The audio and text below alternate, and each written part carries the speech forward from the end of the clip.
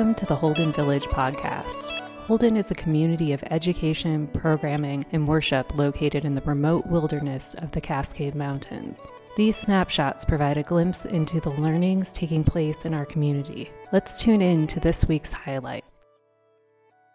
I'm Steph Williams, and I co-founded and I manage Cascades Wolverine project. I first heard of Holden because a friend of mine put together a ski traverse that ended here. So we went from the Chihuahua River up Chipmunk Creek and across Mount Maud, over the Eniac Glacier, across Copper Pass, and down to Holden. We caught the bus.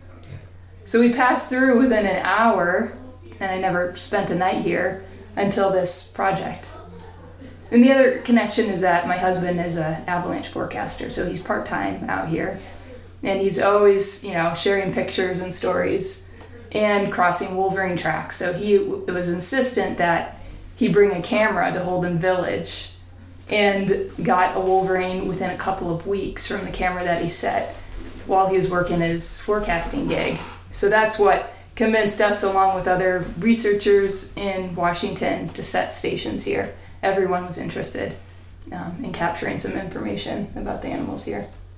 My name is David Moskowitz, and I live in the Methow Valley currently, and I'm a photographer and a biologist. And we set up the Cascades Wolverine Project to do several things, one of which was to carry on monitoring of wolverines in the North Cascades and support and fill in the gaps between past and future monitoring efforts, and help with a patchwork of different folks that are trying to keep track of the wolverine populations in the North Cascades. So we work with a lot of other folks that have similar projects. And then we are also working on outreach and engagement of other folks that use wolverine habitat, so backcountry recreationalists, the backcountry ski community, and doing education and then also community science effort to recruit observations of wolverines and wolverine tracks from folks that are out using wolverine habitat, so that we can use that as another way to keep track of wolverines out there. And then on a broader picture, we're using our field time to collect not just scientific information,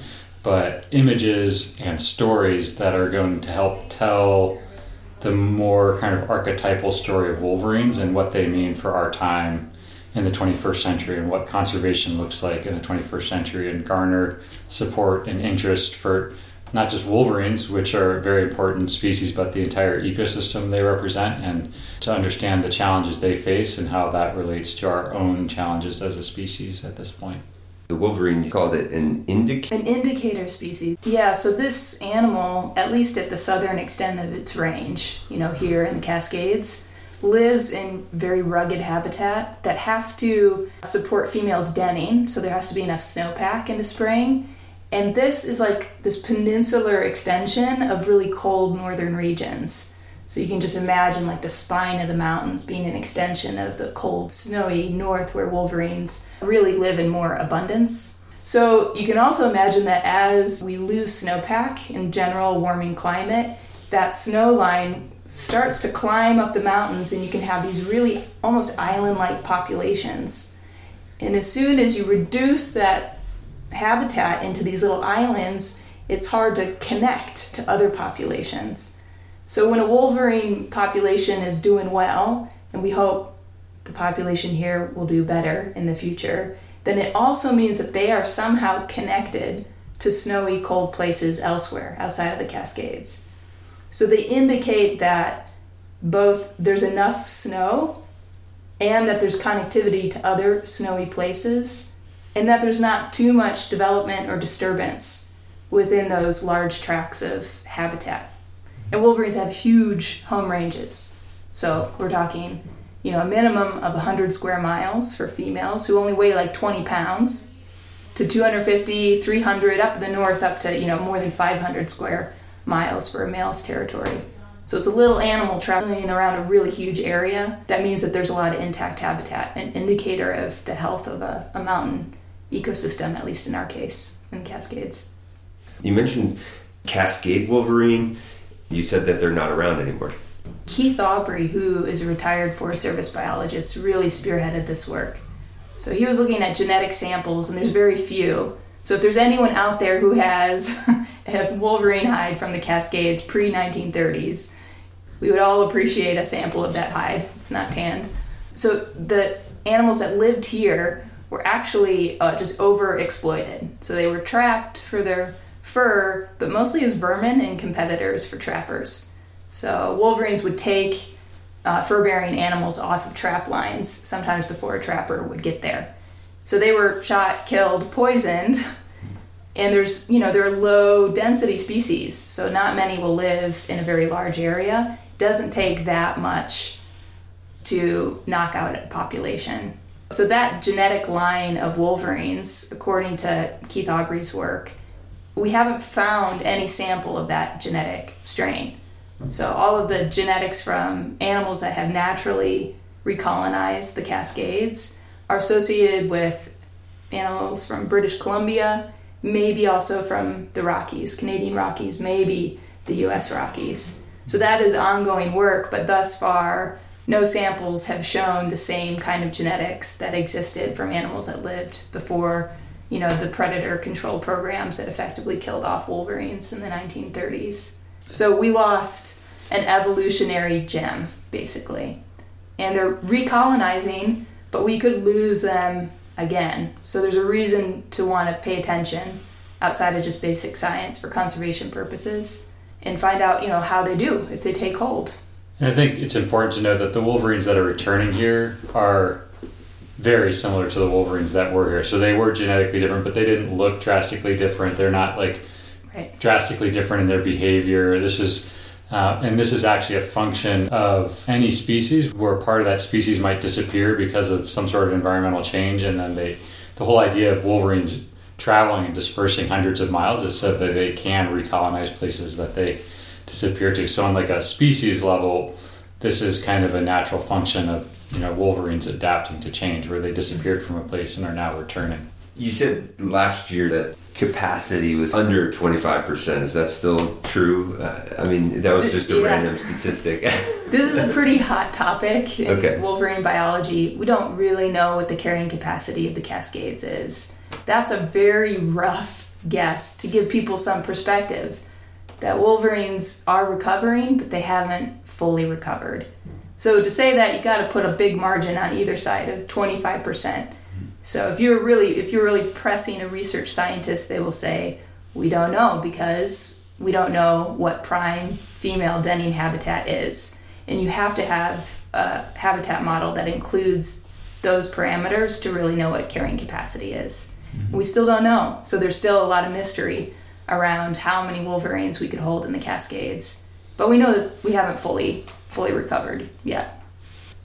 An interesting point brought up was the visceral level reaction that you might get, perhaps not from people at Holden, but outside with interests that are feeling threatened by conservation talk, and the looks that those people have in their threatened way of life, and that being similar to the looks you get on some of your pictures.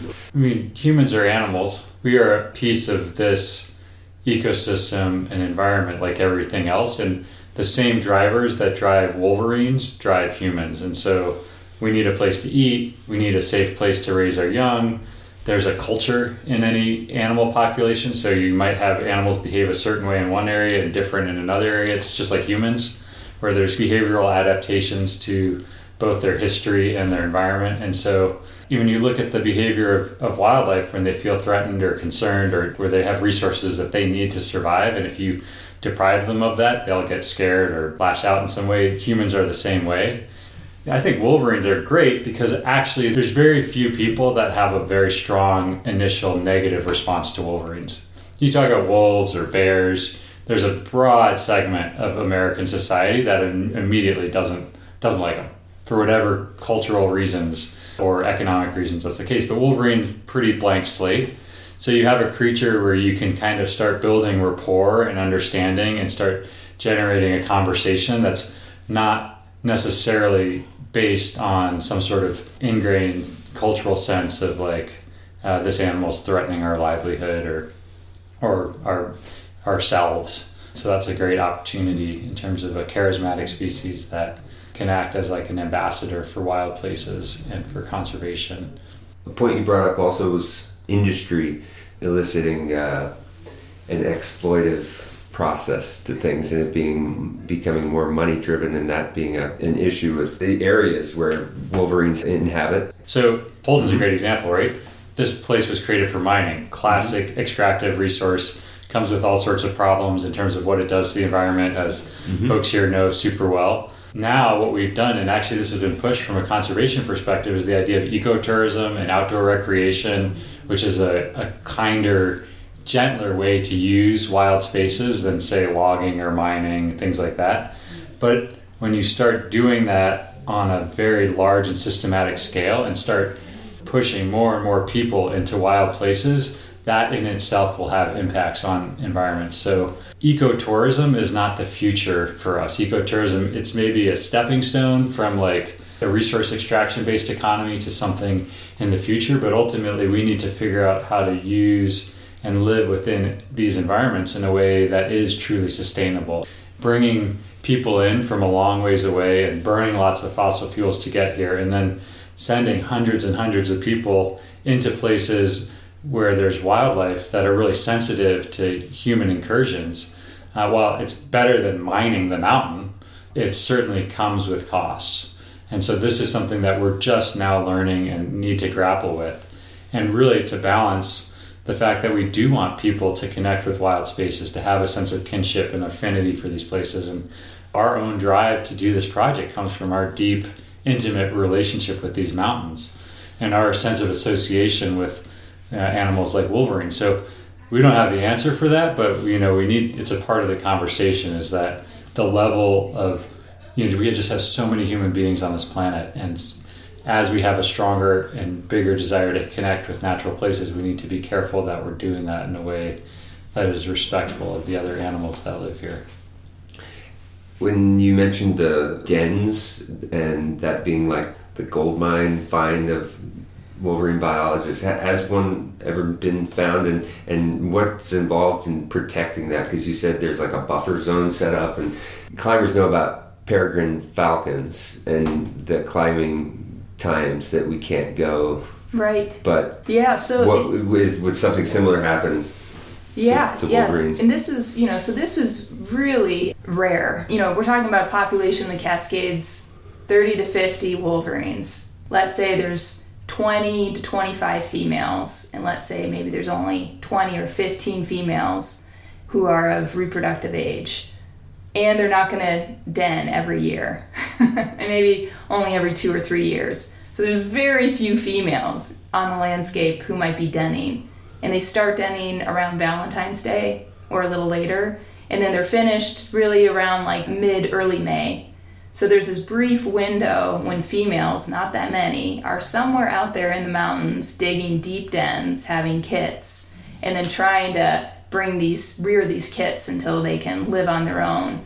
This is like a hole that might be the size of a basketball in the snow. And the indication it might be a Wolverine den would be tracks going in and out of that hole.